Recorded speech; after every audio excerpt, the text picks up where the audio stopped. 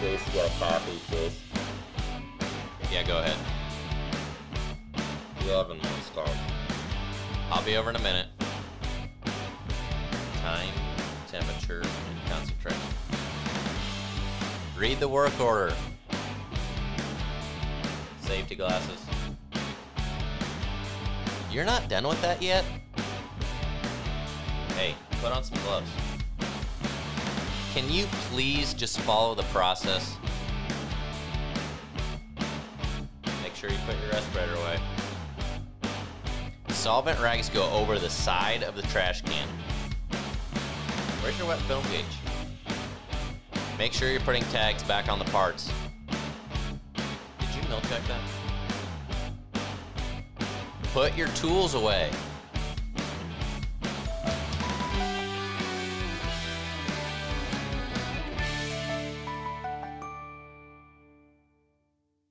This Chase. KaiserCast episode 19. Got a great interview today with Duck Blind Mike, or Mike Cunningham.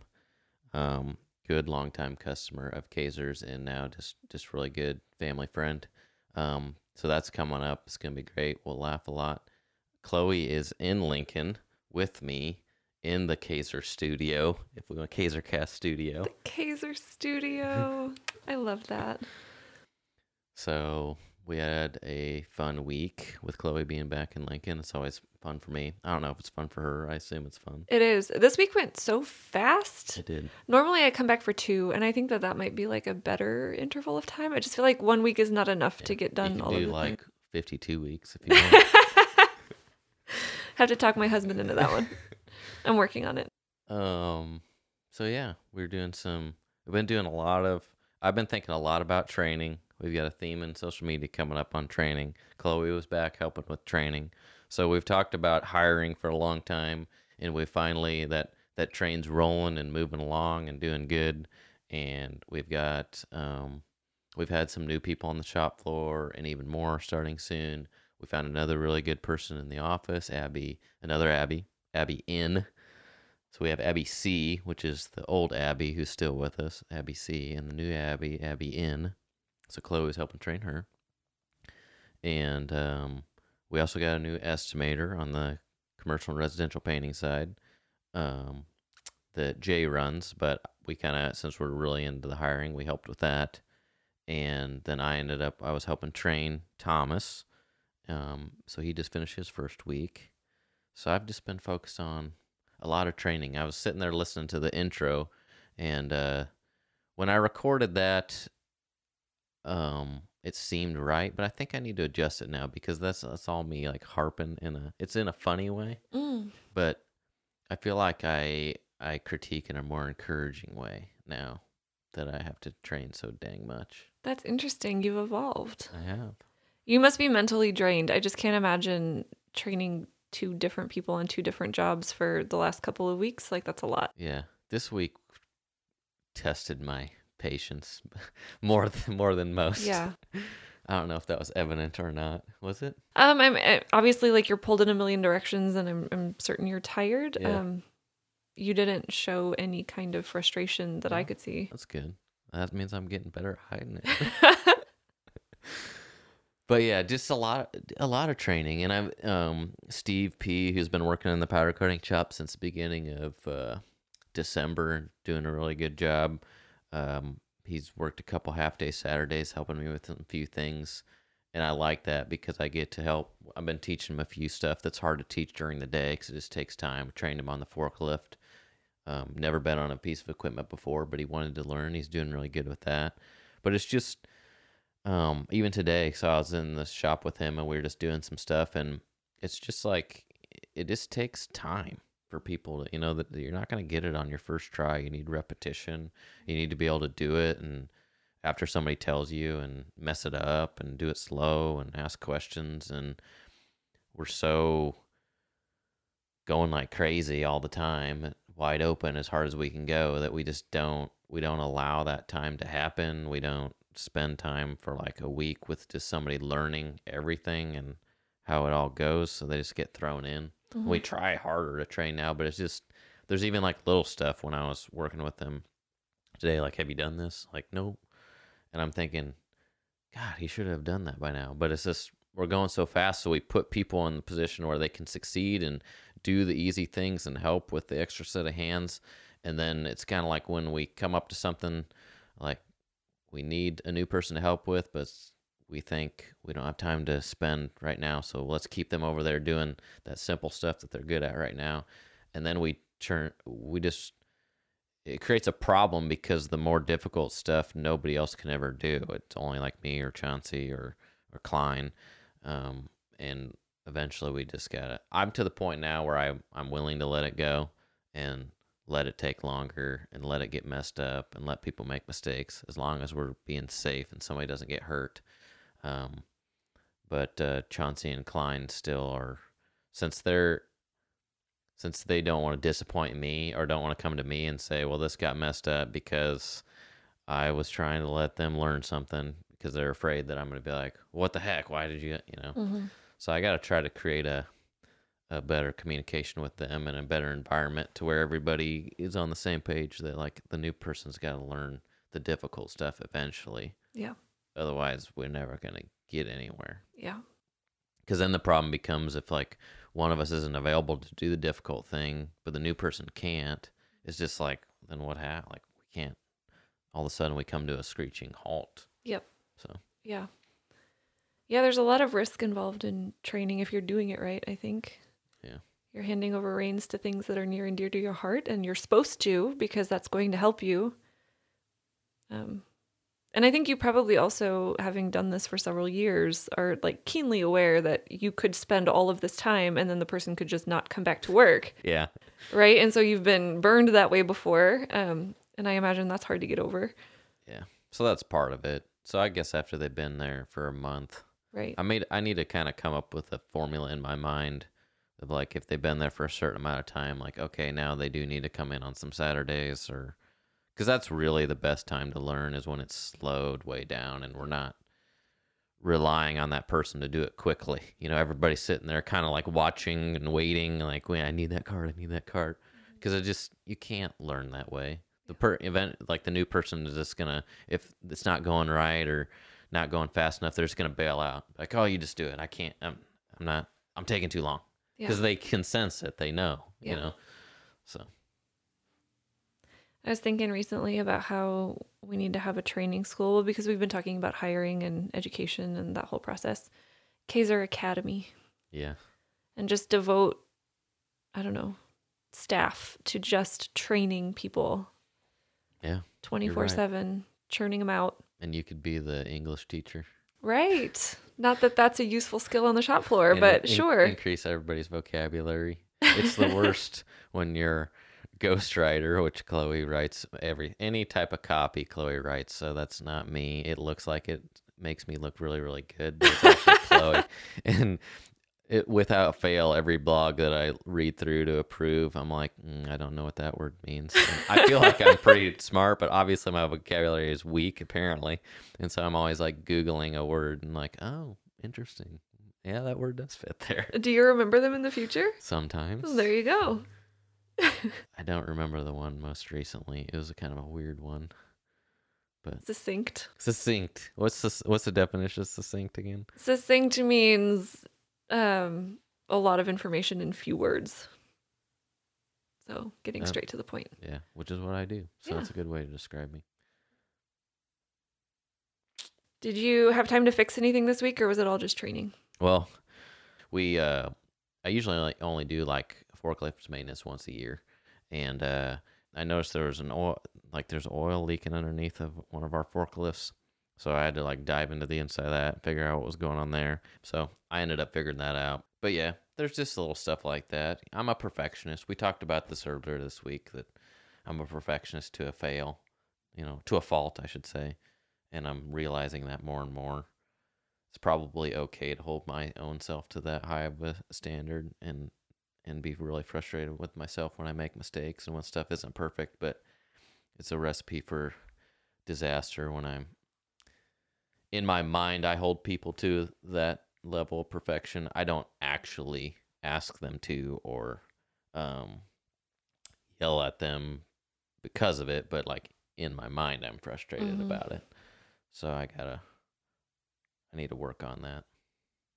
Because then I end up just doing everything myself. So it's like accepting that it's going to be 8 out of 10. Yeah. And we're going back to the training conversation of how do you, hand over tasks that you're used to doing a certain way, trusting that someone can do it differently and still get it right. Right.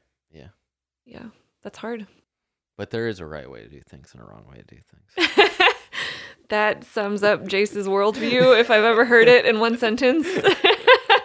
We're going to write a blog titled, There is a Right Way to Do Things and a Wrong Way to Do Things. There is. That is a perfect blog. Yeah. I'll go to the grave thinking that. All right. I know you said that you don't really have a social media tip of the week, but what's been your vibe on social media lately? So actually you reminded me that I do have a social media tip of the day. It's a quick one this time. Use Reels. That's the tip.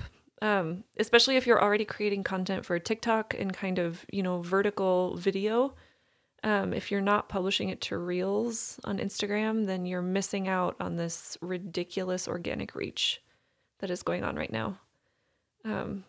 We had the same video posted both to TikTok and Instagram, and I want to say on TikTok it got like 300 views. On Reels, it was closer to 10,000. That's really good. Is that our just best wild. one, you think? One of the best ones on? We've had a few with multiple thousands of views on Reels. Which is really surprising because like Instagram organic reach is low and like nobody sees something when you post regularly, like a picture. Yep. But obviously 10,000 people saw the reel, which is really like earth-shaking in terms of, I don't know how many followers we have, but it's not even that many. It's not even over 1,000. No, we might be hovering right around 1,000. Okay. Yeah. So take advantage. It's a land grab. And also LinkedIn, surprisingly well for us recently. Yeah.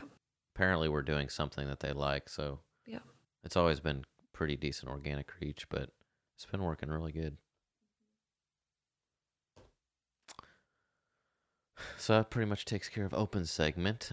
So today we have Duck Blind Mike. His real name's Mike Cunningham, but we always call him Duck Blind Mike down at Kaiser, and known him for a long time. We call him Duck Blind Mike because that's his business. He makes duck blinds and then delivers them all over the United States. And he's also a really avid hunter.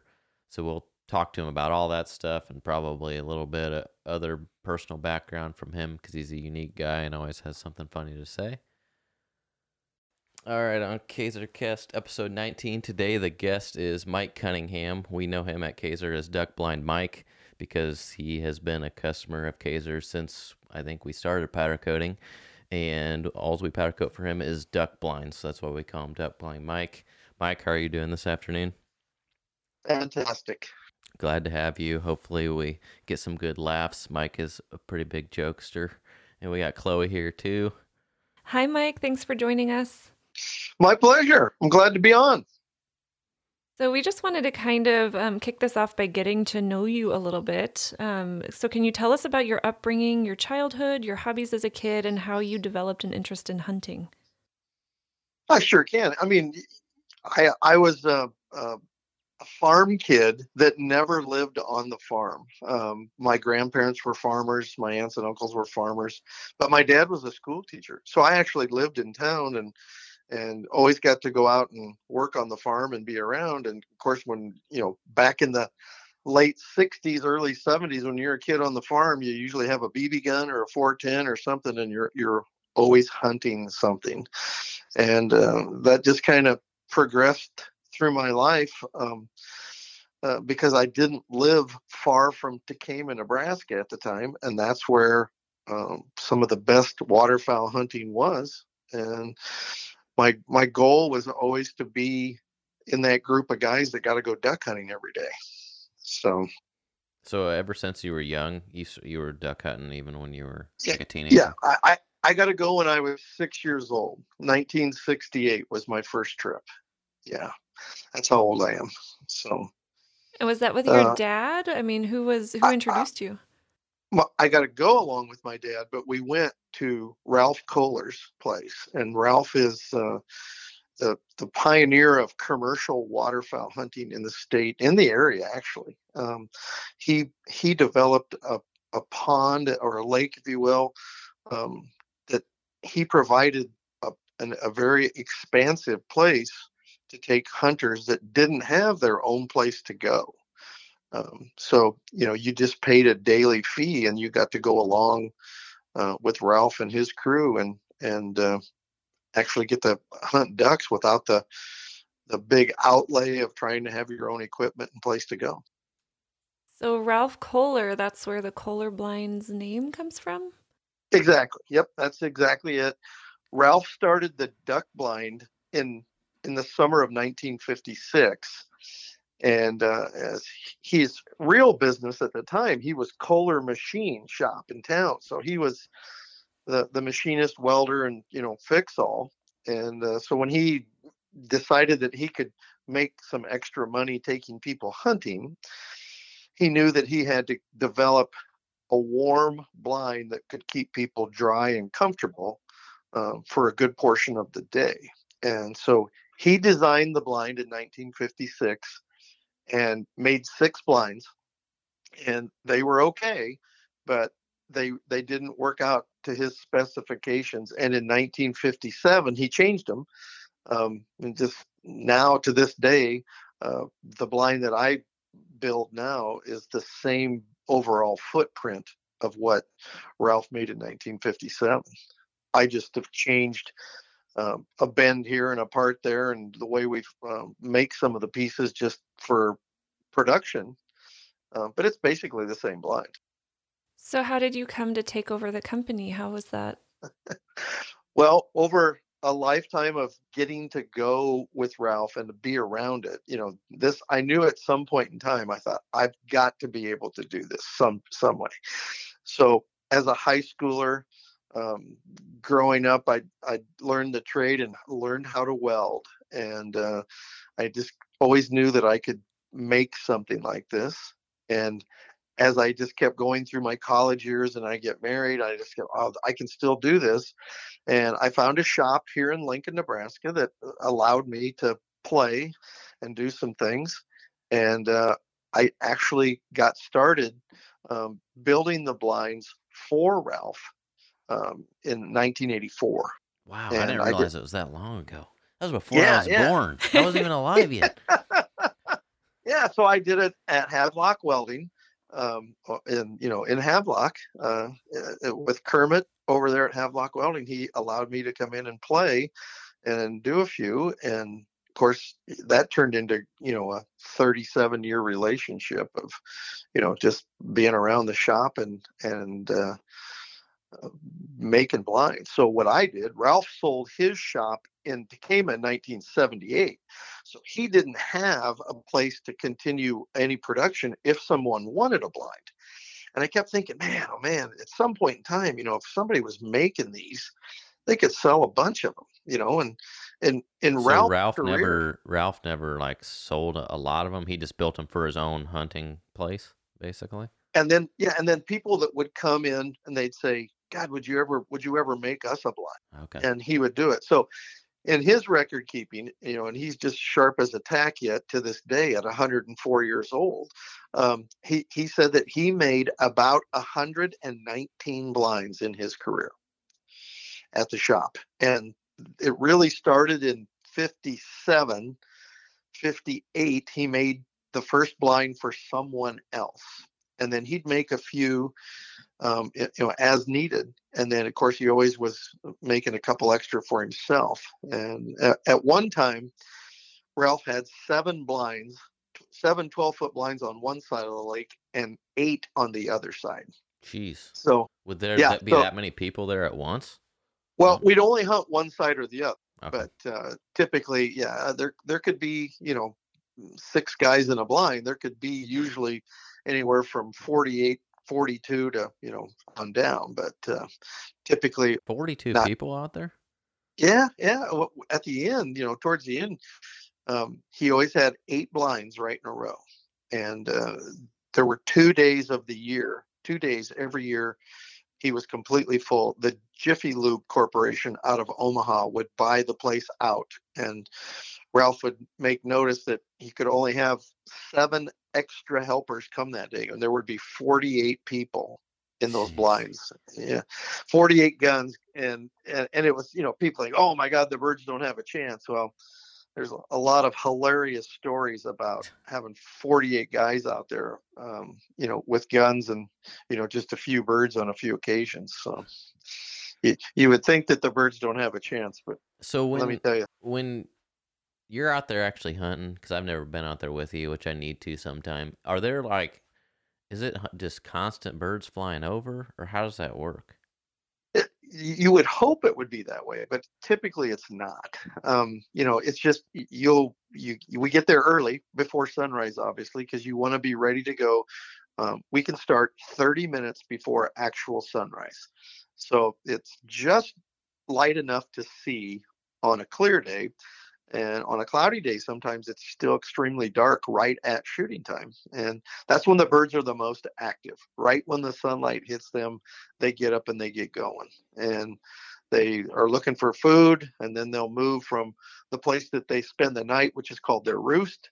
They'll move to their day hangout, which is usually referred to as their loaf.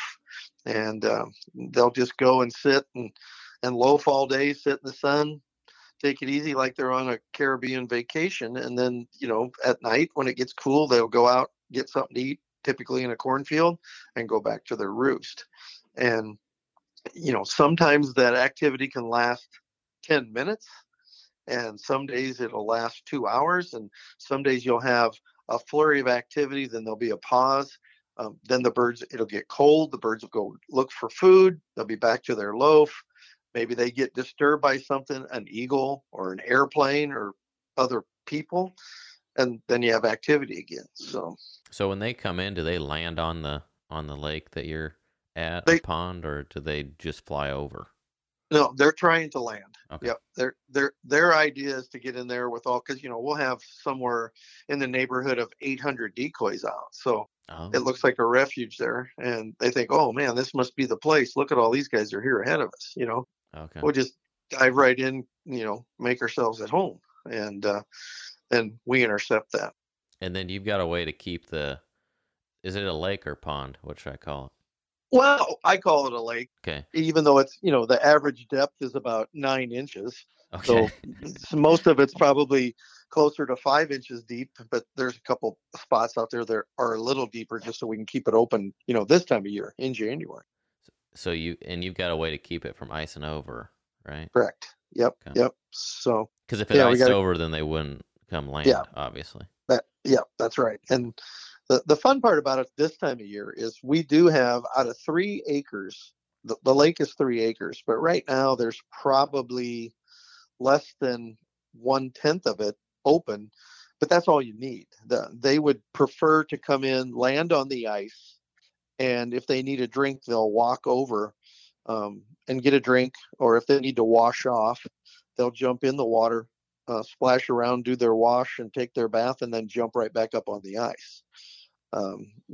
Birds have learned that they can escape danger much faster from a standing position rather than sitting. So it's one of the clever things that when you hang out with a legend in this deal with Kohler, I sell as many of these blinds as I can every year, and most places that I go that experience ice, they always want to keep the open water exactly right in front of their blind.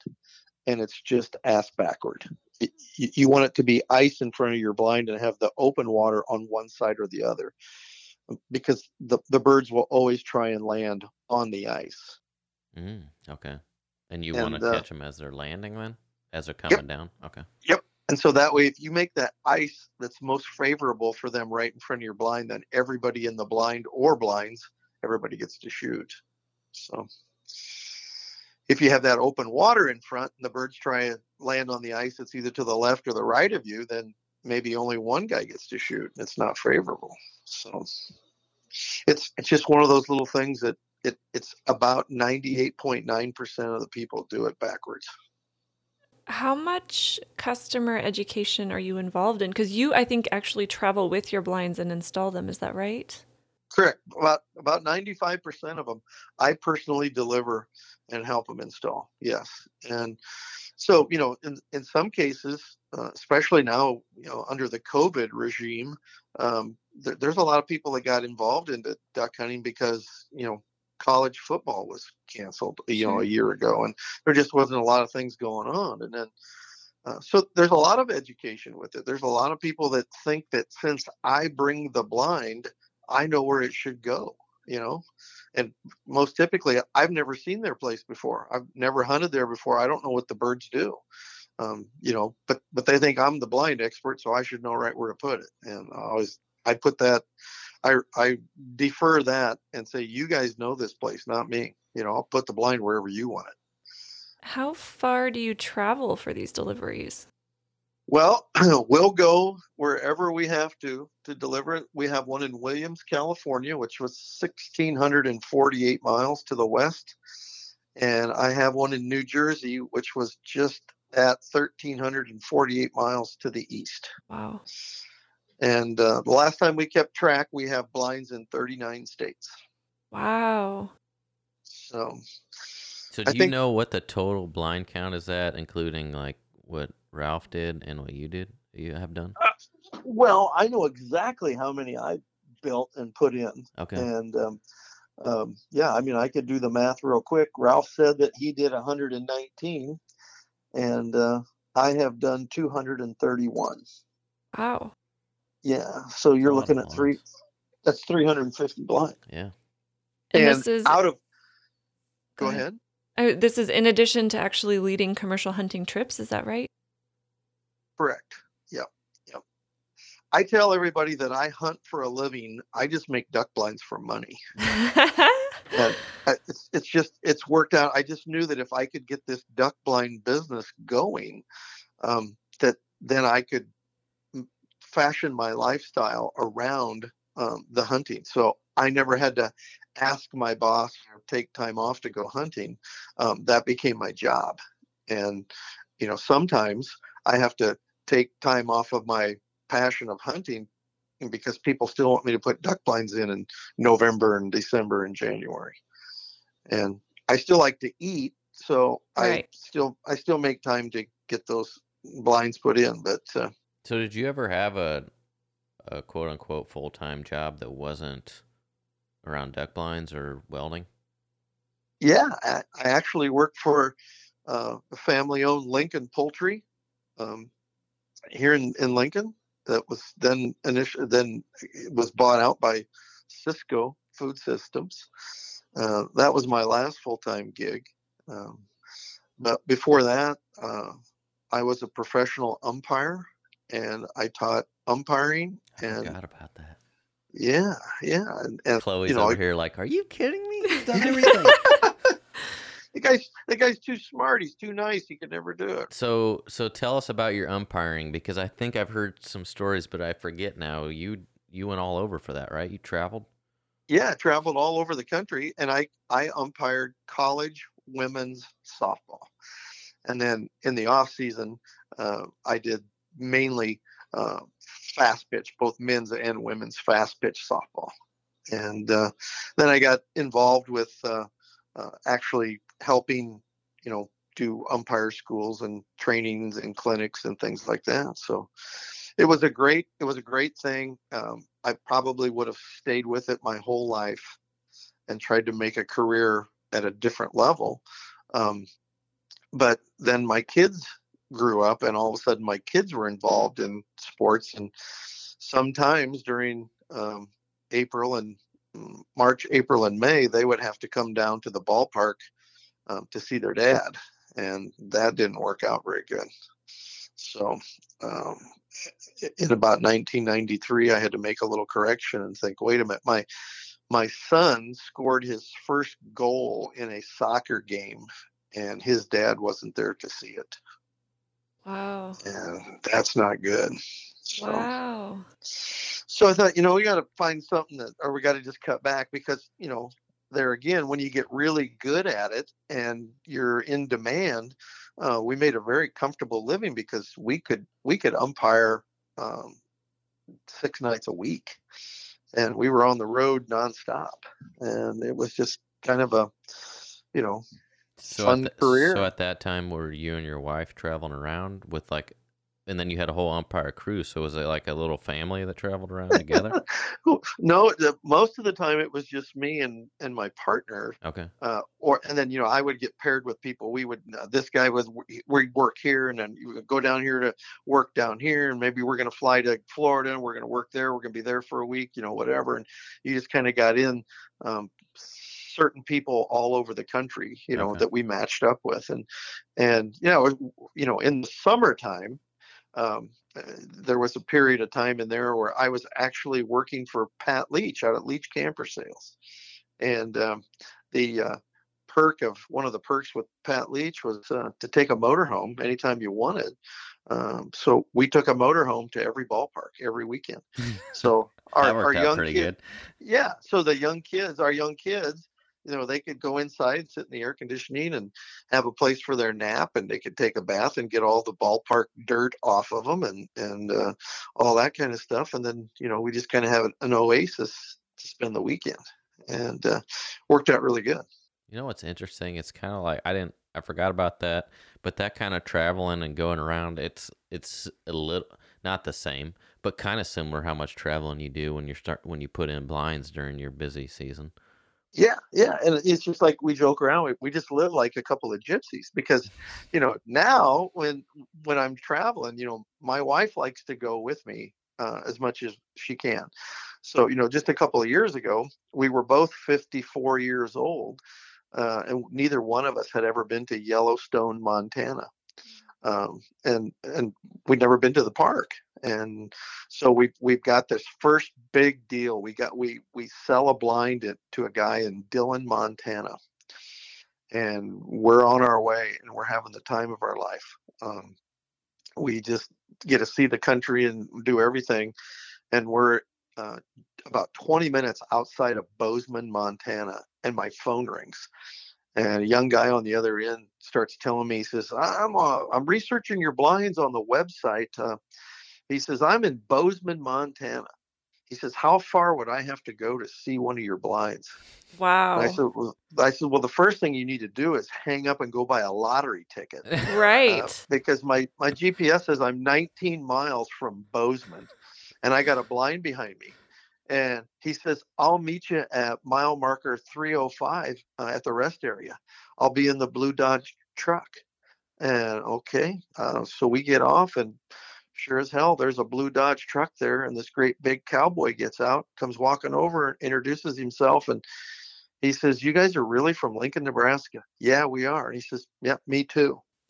Oh my I said, goodness. what? And he says, yeah. He says, about 11 years ago, I did an internship out of the University of Nebraska Ag Campus to come out here. He says, I've never gone back. Wow. His mom still lives here, and he says, in Lincoln, he says, no, I've never been back. Never. And if you were where he gets to go every day and outside of Bozeman, Montana, you wouldn't go back either. If you watch the fascinating show Yellowstone on the Paramount Channel, and you see all that, it's just exactly what it looks like there, and you wouldn't leave. So anyway, Matt, we open up the blind, we show him on the road here, and he says, okay. He says, I think this will work out for us. I'll do some research here, and I'll get back to you. So we go on down to Dillon, Montana, another 110 miles, and the next day we put the blind in the ground for our customers. We're leaving. We're on our way to Yellowstone Park. We're so excited. A phone rings, and it's the guy we just talked to, Matt. And he says, well, Mike, we've changed our mind. And and I'm rolling my eyes at Lisa, and he says, we'd like to have 3 blinds instead of just 1. Wow. And it's like cha-ching. So here we are, 54 years old. We still haven't been to the park yet. And in the next 19 days, we were there 3 times. Wow. And that's how it all got started. And Wow.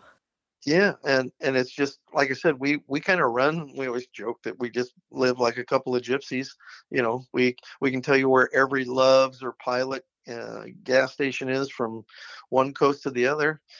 We also know where all the best tap rooms and brew pubs are too. We like craft beer, so we have a couple of markers that we use and a couple of destinations that we never miss. And You know so what you should do? The next time that you're heading out and you're going through Colorado, you should stop and see Chloe because she lives where out there. where at? Just in Denver. Oh, just in Denver. All Yeah. right, well, Not the we picturesque places you're talking about. but that's all right. I mean, we do very well at Fort Collins, Colorado. Oh, yeah, that doesn't surprise me. That's where my Yeah, brother we lives now. Is in yeah, Fort Collins. really Yeah. well. I mean, that is a fun, happening town, and we have some very dear friends that we stay with there, and we never miss an opportunity to hang out an extra day on the road. So So your wife's name is Lisa? correct. Does she hunt as well? No, no. She eats breakfast. Sure. Typically one day a year when I don't have any other hunters along. She likes to go because she does like my biscuits and gravy that I make in the blind. And Wow. yep. And it's I can't duplicate it here in her kitchen. There has been times when I have went out to the blind to get the cookware that I use out there and try to duplicate it on our kitchen stove. It just doesn't work. It has to be made in the duck blind in that facility in that format. And um, it's just crazy the way it is. Maybe you should start another little side business, Mike's Biscuits and Gravy. And you can start. Yeah. We'd have a cafe. That'd be the only thing on the menu. Would be You could biscuits and gravy. travel around to, like, you know how high schools have the waffle man come. You Yep. could be the biscuits and gravy man. You could Yeah. just tow the duck blind in. That's your Yeah. kitchen. Yep, it's got to be made in the blind, and our friend from Fort Collins, Colorado, he texts me the ingredients, and I have to go shopping, the day before he comes to hunt, and then he comes to cook for us, and Okay. he has a concoction called Southwest Eggs Benedict that Ooh. takes him about 2 hours to start to finish to make, and he feeds everybody this unbelievable dish. And his real true life hero story would be some morning this would be going on, and somebody would walk in carrying a couple of bags, and it would be Bobby Flay, and we'd have a Southwest Eggs Benedict throwdown right out there in the Wow. blind. And there are times, I'm not going to lie, there are times that our hunting operation is much better suited for the TV Food Network than it would be the Outdoor Channel. Is it Oh, normal for blinds to have kitchen amenities like that, or is that specific to yours? well, I mean, we like to think it's ours. We're the only person that has a built-in, cooking and heat system in it. So there's a lot of other blinds that people have made that they can throw together, because duck hunters and breakfast are synonymous. I mean, you just have to be able to have a signature dish in your blind that everybody knows. You don't miss Saturday because they're having this. Okay. And it's like having the old camp chef deal, or a campsite cook that for a while I had a guy that would tell everybody that I'm here to eat, you can hunt anywhere. And it was very, very, very obvious if you looked at him from behind that it was true. So But are blind manufacturers kind of proprietary about their product's features, or can you tell us about your blind and what's good about it?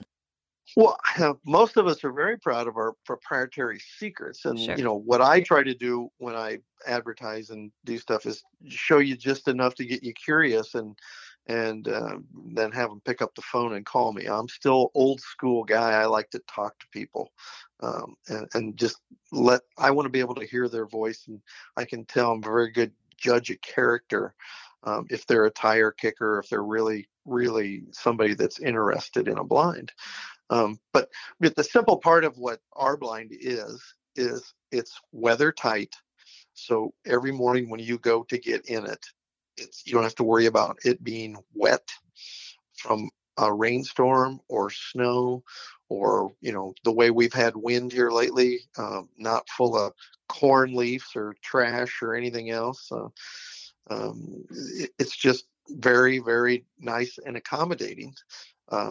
It's got the built-in heat and the cooking facility, but then it's got a top that's made so that everybody that comes and sits on that bench gets to watch what the birds are doing. A lot of blinds are made that they have either a flip or a roll top system. And in those blinds, typically only one person gets to watch the birds, and usually they're the guy calling. And then they decide when it's time to shoot. They yell, take them. And you, as the customer, you have no idea. Maybe you have a piece of tarp or a board or some mechanism that's over your head. You have no idea.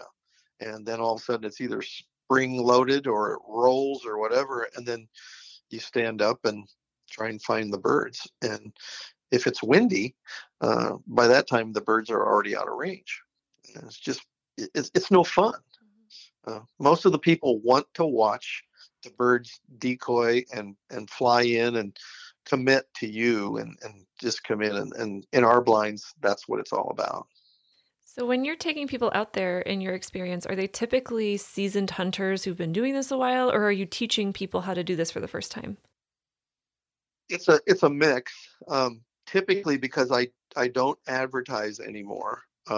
It's most of the time it's repeat customers, but every year I still have a new group with new kids that have never been in a duck blind. They don't know the front from the back, and they really have no concept of what we're doing. So those days are always fantastic, because then it is old school. It gets me back to where I was in 1968. I get to be 6 years old, teach somebody else how to do it. And that's what I always tell it. I'm trying to do is carry on a tradition that Ralph started. It's just providing a really, really comfortable, functioning blind that you can spend the entire day in, no matter what the weather is. Because the unfortunate deal is you never know when the birds are going to come. Sure. They may come the first 10 minutes, they may come the last 10 minutes, but you got to have a hide that you can, be in all day and be comfortable. And that's where all the other amenities fall into place. When you say all day, you mean sunrise to sunset all day? Yep. All Wow. day. Yep. Back in the days, in the glory days, when you went with Ralph, he joked a little bit. He'd say, yep, we're here until it gets dark. We get the limit, or we run out of propane, whichever happens first. And that was, back in the days when I first started, we hunted from daylight till dark. And it's really only about 9 hours and 40 minutes, during the best part of the year, because it's light at 7:15 and you're done at 5 o'clock. Mm-hmm. So, but yep, it was always dark to dark. So there were a lot of people that couldn't find my place or find Ralph's place in the daylight, because the only way they've ever been there is when it's dark. Sure. It's dark when you get there and it's dark when you leave. So when they come out in the summertime, you say, turn by the big red barn. They go, huh? Yeah, no such thing. Is it the same place where you do the hunting now? Is that where Ralph used to hunt? No, it's not. I hunt on a family farm up in Butler County, and Ralph had his own property in Burt County, right along the Missouri River. Okay. I imagine at 104, he doesn't get out much hunting anymore. No, he actually retired. When he turned 97, he finally decided that was going to be it, and he and his wife Dorothy moved from Burt County to Cayman, Nebraska, to Indio, California. Okay. And so he resisted retirement for several years and put this off for several years. There was a big push. They wanted him to do it about 1994, 93 and 94. His two daughters lived out there, and they just kept, oh, come on, just call it quits. And he finally had to cave in, and he went in 2014. Wow. And then that is basically right when I decided that if he was going to retire and move away, I was going to make a big jump in my life, and I was going to get out of the corporate world, and I was going to make duck blinds for a living. So Jason and I were Yeah. talking a little bit off air before you called, and you might be his oldest recurring customer. Did you know that? I might be.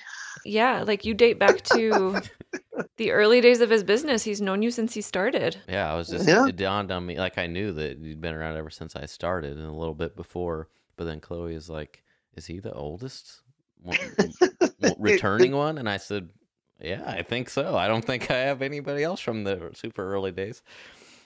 Yeah, I think that's right, because I found Kaiser Painting and Blasting.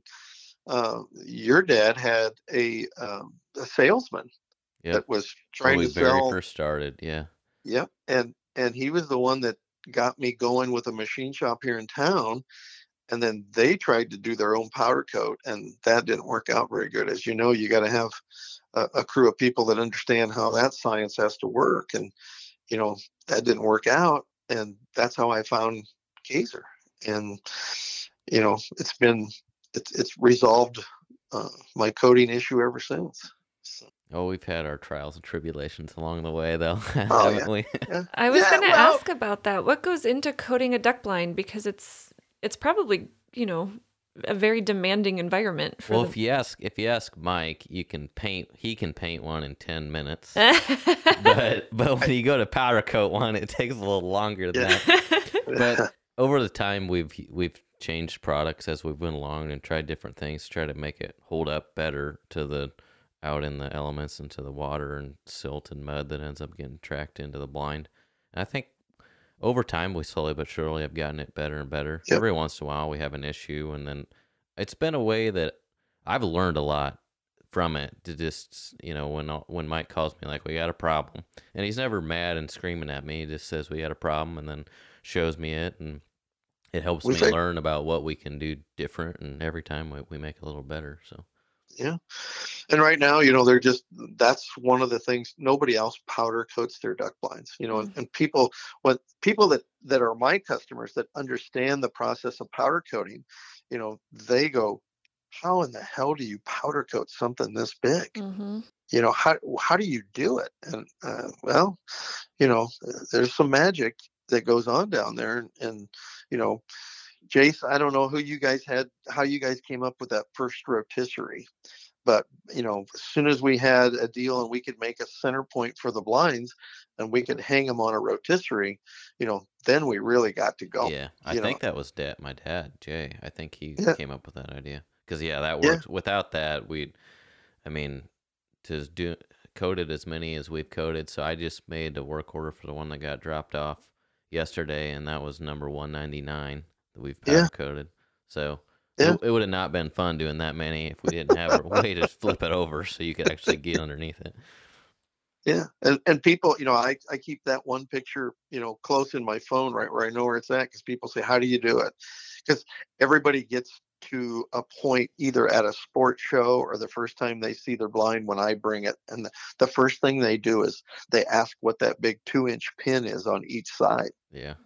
Is what's this? And I said, well, you guys don't have that on your blind? Oh, that's the nuclear reactor control device pin. And we have two of them. There's not just this. You got to have two of them because you never know which way this blind's going to go. And they look at you like, you got to be kidding me. Yeah, I'm kidding you. But yeah, it's just a fascinating process. And then the end result is the finish for the inside of the blind. You can bury this thing in the ground, and everything that happens on the outside stays on the outside. And we hang an anode bag on the blind when we put it in the ground. And I can bore you with the details, but Yeah, anode. Boris with Yeah, the I Okay, want to know. details, I'm please. curious. okay. So an anode bag um, is what takes care of what's known as cathodic protection. Cathodic protection has nothing to do with the Catholic Church. Okay, it's the Pope knows nothing about this, I'm sure. But what it is there's a force in nature.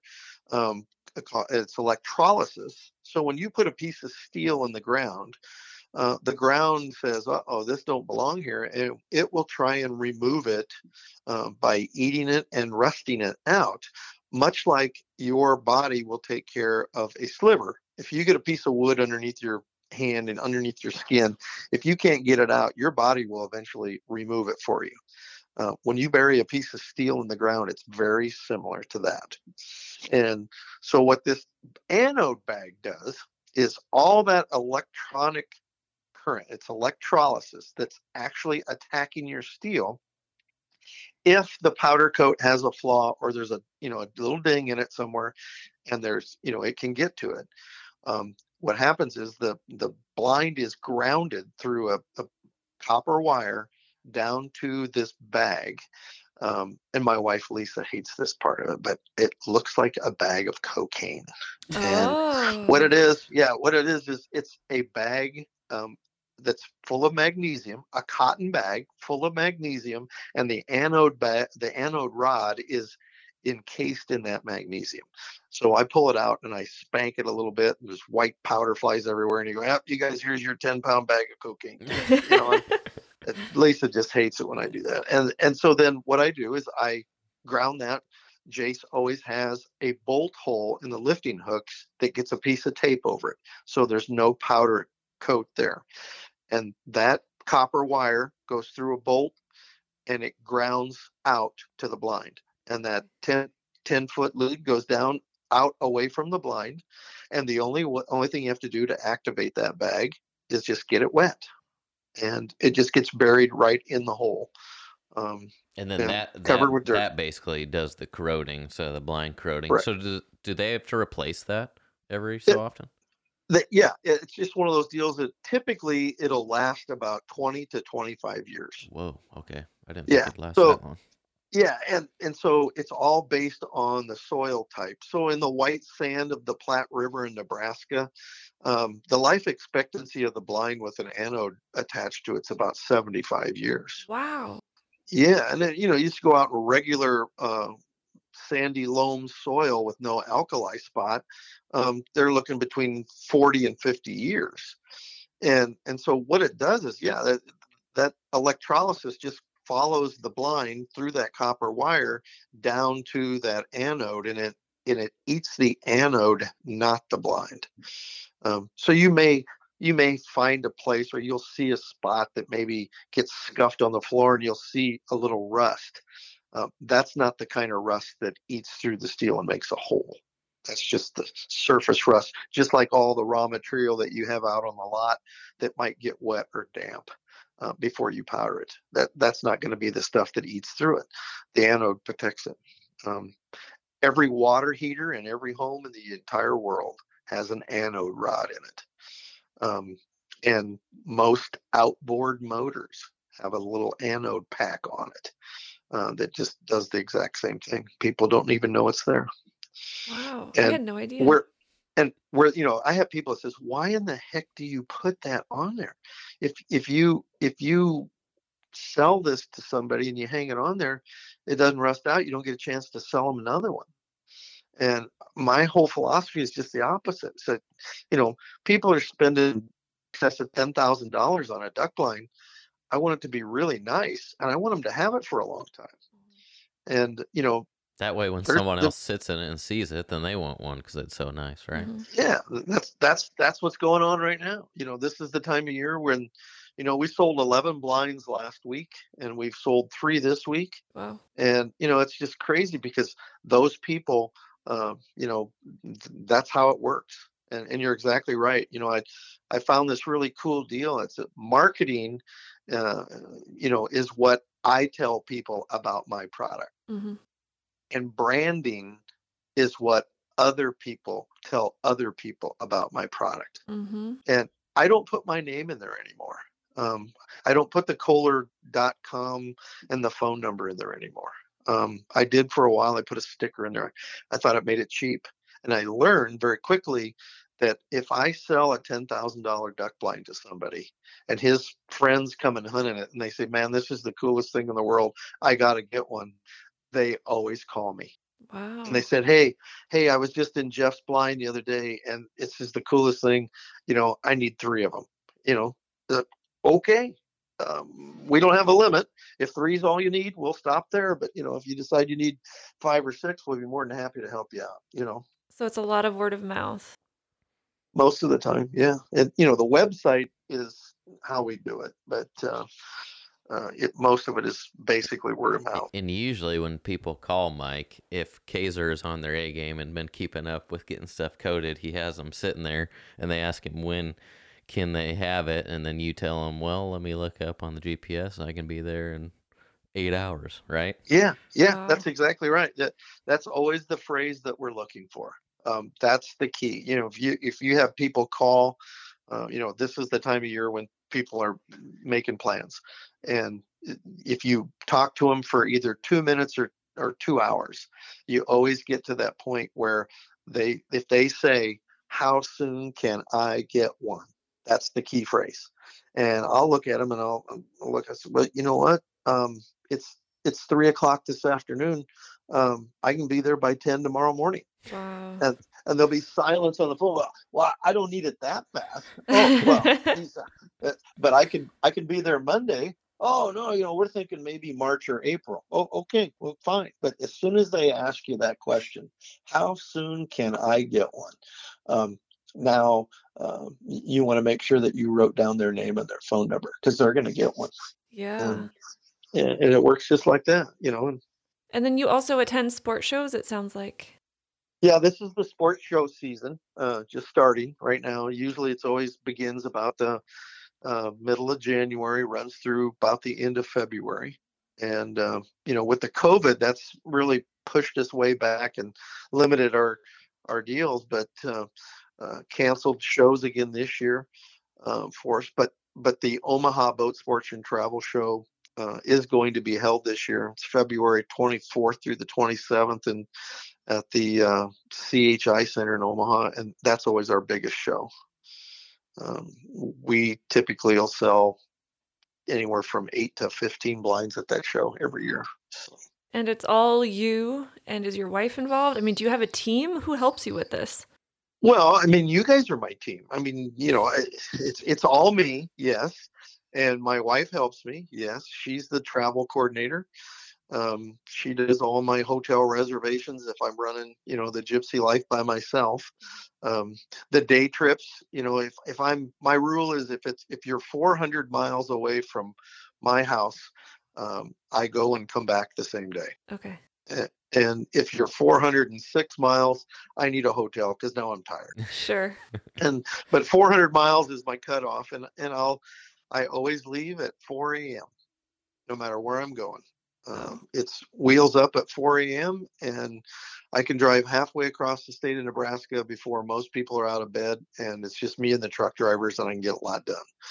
And you just get going, get it done. So me and you and Chloe Little have the vision in our mind of when you take off with a blind, but not everybody does. So you're not necessarily loading on a trailer. You've got a special way to haul it, right? Yeah, there was just one of those deals born out of necessity. One day I just thought, why don't I just make the blind the trailer?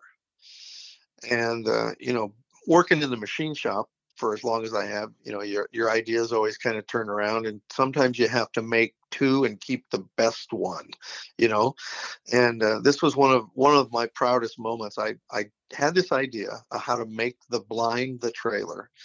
And with the machine shop I was working with at the time, they said, yeah, we'll do it. You get the axles. And I got a couple of stub axles from the Dexter company and went up there, made a couple of brackets, put it on there, took it for a test drive and said, yep, bingo, this is how it works. And we've been doing it that way ever since. And so now I have 2 licensed trailers that pull duck blinds down the road. And I don't need any equipment to unload when I get to my destination. If the heavy equipment is there to dig the hole and put the blind in the ground, perfect. Then it goes a lot easier.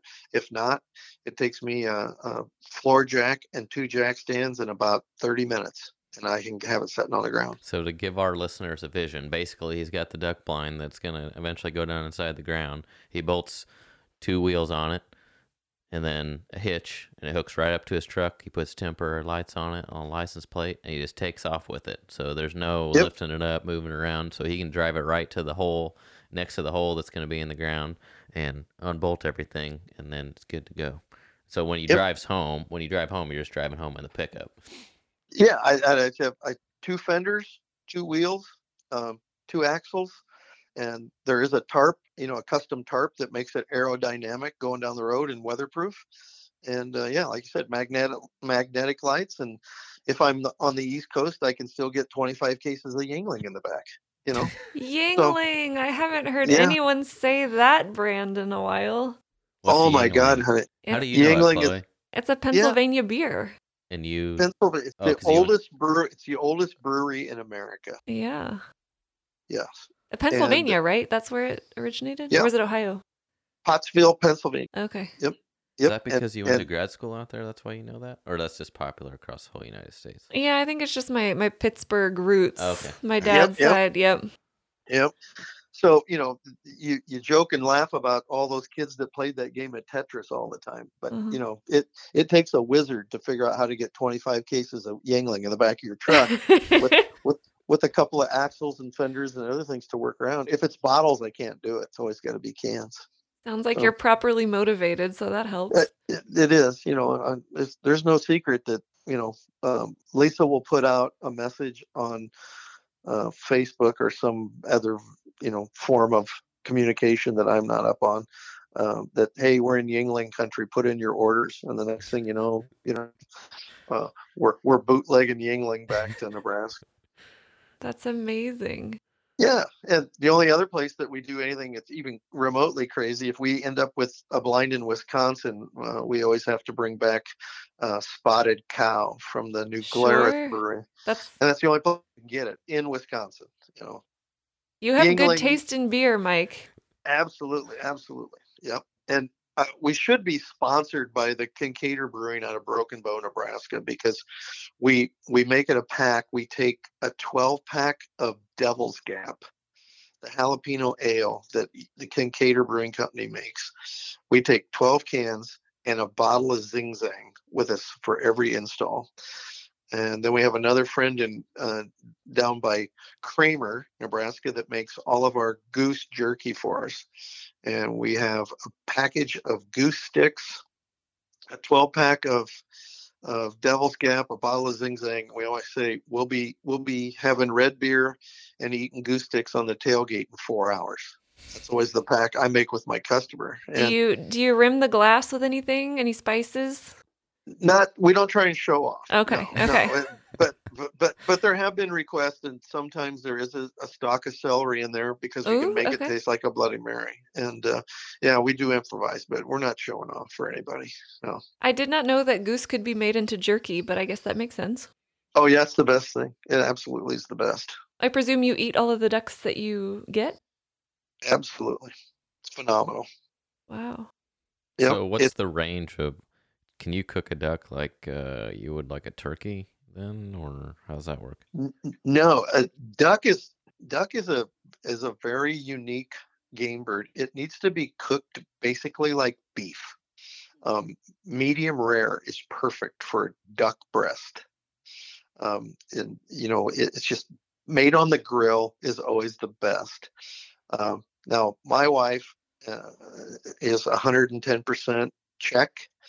And the Bohonk style of having duck dumplings and sauerkraut is to die for. But Lisa won't make it with the duck I shoot. She always has to have, store-bought duck for that.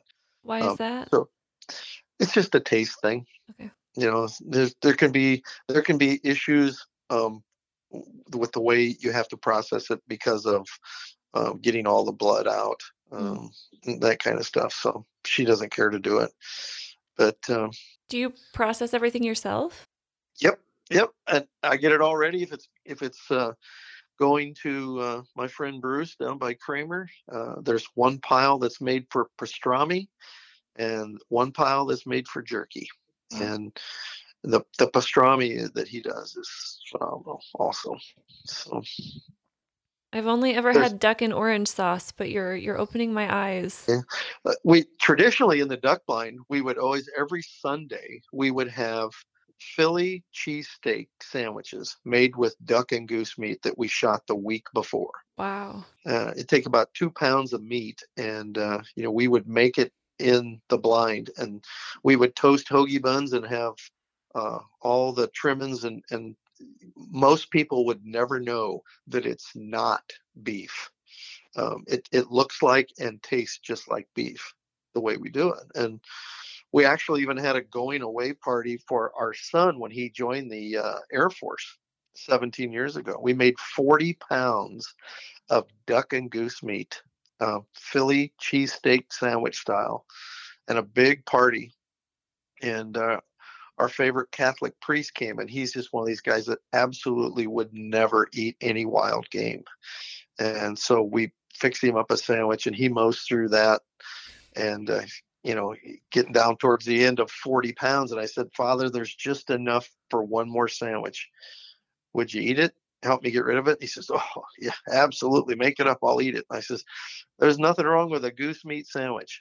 And he said, moose meat? Where the hell do you get moose meat from? And I said, no, Father, goose meat. He said, yeah, goose meat. He knew I worked at at Cisco at the time. He says, yeah, it comes from Cisco. I know how you guys talk. And made him up that sandwich, and he got through about 3/4 of it before somebody said, yes, Father, this is actually duck and goose meat. Mike shot this, and Wow. we've been saving it, and the rest of that sandwich sat on his plate. He'd never take another bite of it. And Oh man. and we still make fun of him to this day about it. But yeah, phenomenal. It's just it's fast food, because those ducks and geese, when you're trying to shoot them, sometimes they're really moving.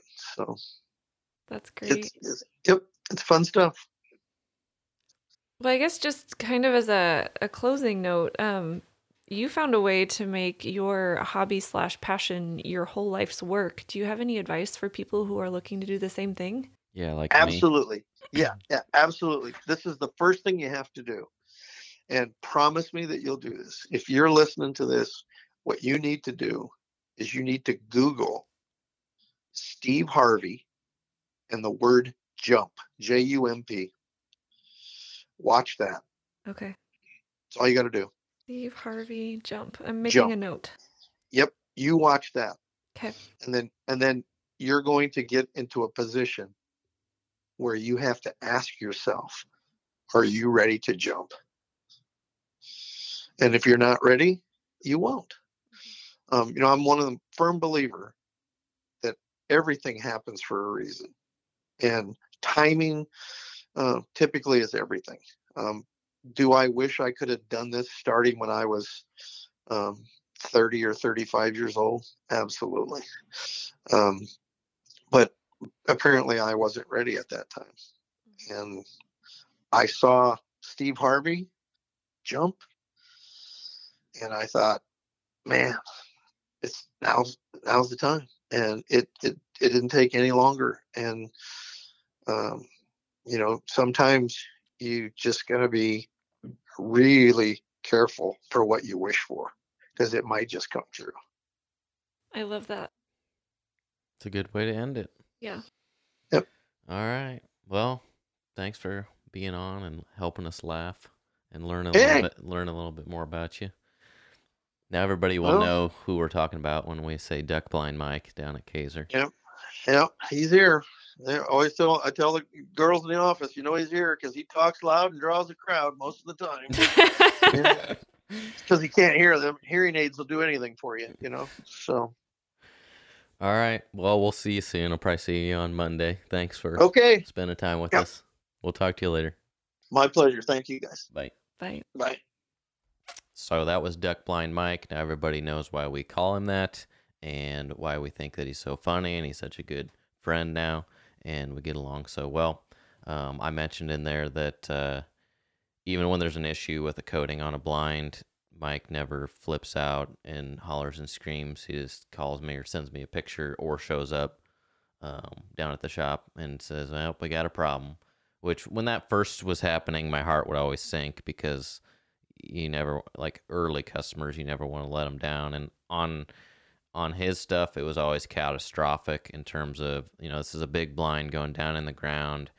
If powder starts to flake or starts to chip or water gets underneath, we're talking like probably coming off in sheets at that point. So it's very uneasy to look at those pictures or anything like that. And we posted, there's been a video that we've circulated a little bit of when we were having problems with alkalinity, residual alkalinity, and just ridiculous coating coming off. And that was like one that just come out of the oven, so that hadn't even been in service yet. So you can imagine how panicked I am when a 1 foot by 1 foot sheet is just literally falling. You breathe on it and it falls off. And I'm thinking, we got a 12-foot long blind by, sitting on the ground. It's probably 4.5 foot tall and 5 foot deep. So I'm thinking, man, if this is falling off right here, where do we got problems everywhere? So am I going to have like 5 foot by 5 foot sheets of powder peeling off? But the biggest challenge with the blinds is we don't blast them because it adds a lot of expense, right? We always say that blasting almost doubles the cost, and Mike has to stay competitive with other blinds in the market, and not to my knowledge, most of them are not even powder coating them. So like the coating portion is like no cost for all this competition. So we don't blast them. So that's like, okay, we have this really big metal piece that's going down into the ground, going to be exposed into, an area that always has water because they're around a lake or a pond. So this is like worst case scenario for a coating, and we're not giving it a good anchor profile. So over time, we've had to play with pre-treatments and played with different formulations of powder. But I'm rambling on now. I'm trying to sum up a conversation we just had with Mike. But basically, what I'm getting at is when it even is a disastrous issue, me and him just work through it. And every time we tweak the powder formulation a little. We've tried a lot. We've had 1, 2, 3, 4, 5, 6. I think we're on our 6th formulation, and we've made improvements the whole way. And we've adjusted our pre-treatment process throughout. And I actually have an idea to make it a little bit better with our pre-treatment. That I want to try it, but I don't want to try it because I don't want it to go wrong on a big blind. So I think I might try it on he has little dog boxes that he didn't talk about, but he has little things that you can put next to your blind that your dog can sit in. Mm-hmm. And so it's like a little mini blind for a dog. So I'll probably try it on those parts to help just more long-term durability. But anyway, he's always great to work with. He always gives me a hard time that he can paint them way faster than we can powder coat them, and according to him, he can do it in like 10 or 15 minutes, and the whole blind's painted perfect with no runs and no light spots. But that's just Mike being Mike. Challenge extended, Mike. Go ahead. See what happens. Because he did used to paint them himself. We should have talked to him about that. Yeah, he could have told us he used to paint them himself. So wow. But yeah, good conversation with him. We'll have him on again in the future. I'm curious of what he's gonna. I wonder how long he's gonna do it. I wonder if he'll do it till he's 97, like Ralph Kohler. That would not surprise me in the least. Yeah, if I'm honest. Yeah, he's still real in good shape, and he's always out in the elements when he's having to deal with blind. So he's used to hard work. So speaking of pre-treatment, we had a question from social media that came via Instagram Messenger from Flow Coatings LLC. And they say, "Hey man, been listening to your content for a while and enjoy it. I want to learn more about the nuts and bolts of different types of chemical pre-treatment. Do you know of a good place to learn about it other than sourcing bits and pieces of information from a ton of sites?" First of all, thanks for listening to our content for a while. I wonder how many people out there do, and we don't even realize it, like we're Yeah. to the point now where we put out enough. There's probably a lot. Yeah. And that's interesting. Yeah. Which we had a customer, and I think I told you this. I'll answer this question in a minute, but I'm in a talkative mood today for some reason. Do it. Probably because Chloe is here in the Kaiser Cast studio. But we're doing some ag equipment for a new customer, and the first time he was making a delivery in early December, and it was going to be crappy weather, and he called or emailed and made a comment like, well, I was going to deliver this Friday, but I've been reading your blogs, and it sounds like that it's not good to deliver when it's raining or snowing. And I'm like, Wow. dang. This is why we do this. Yeah. This is why we put in all this work. So that was nice. And he's a super nice guy. Jason Bode with Bodie Farms, Cedar Lane Seed is the name of their company.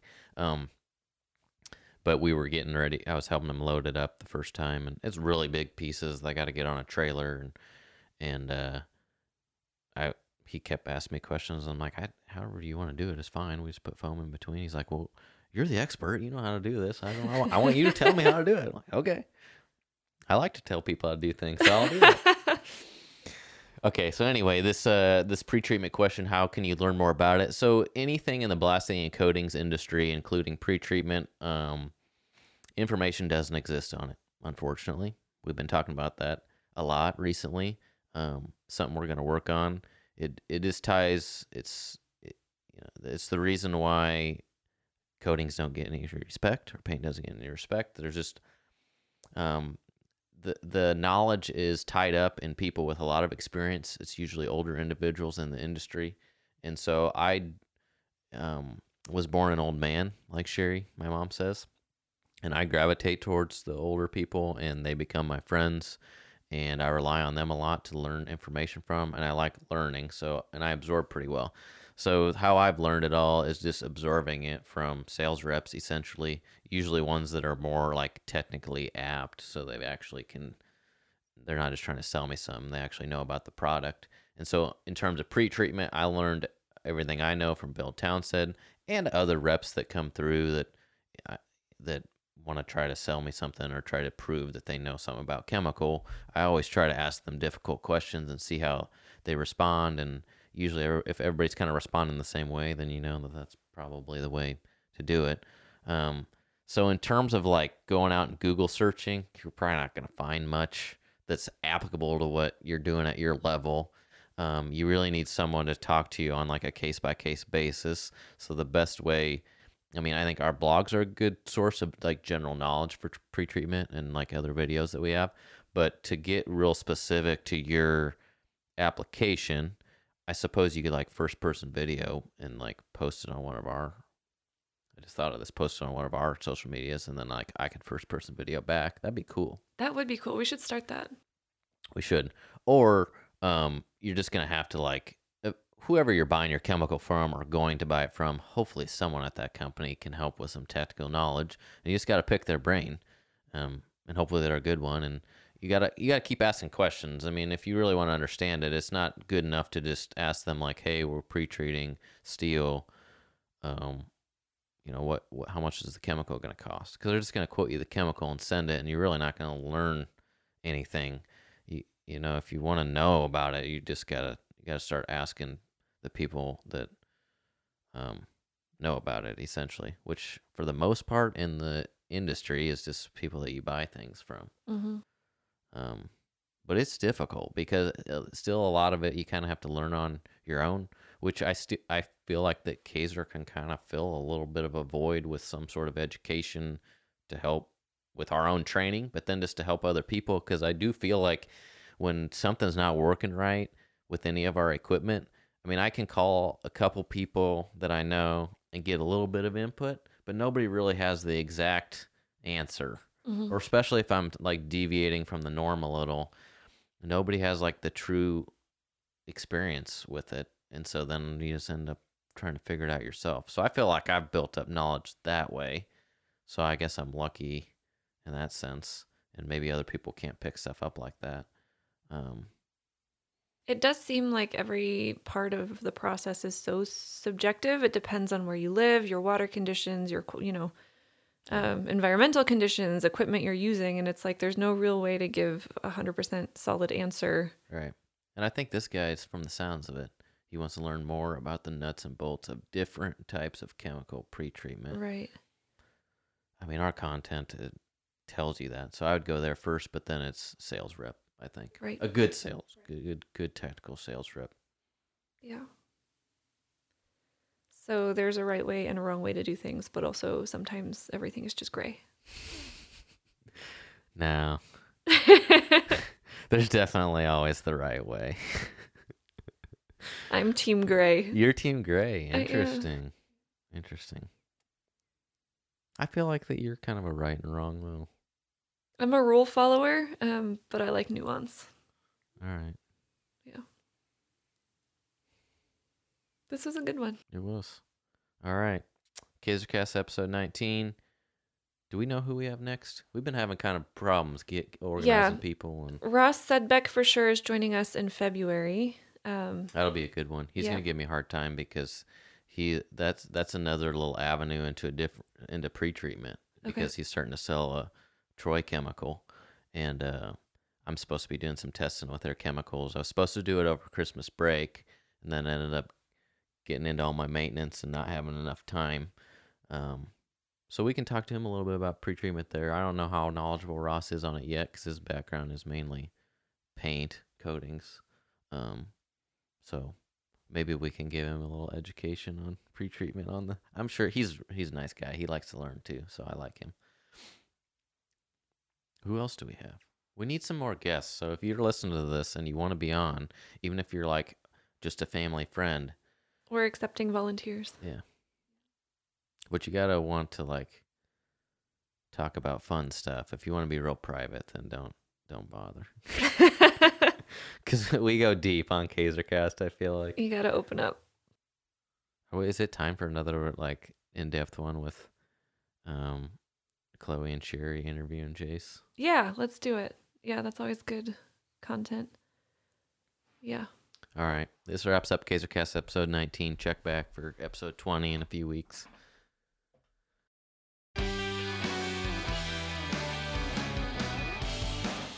Hey, is everything working good for you? You need anything? Anything broke?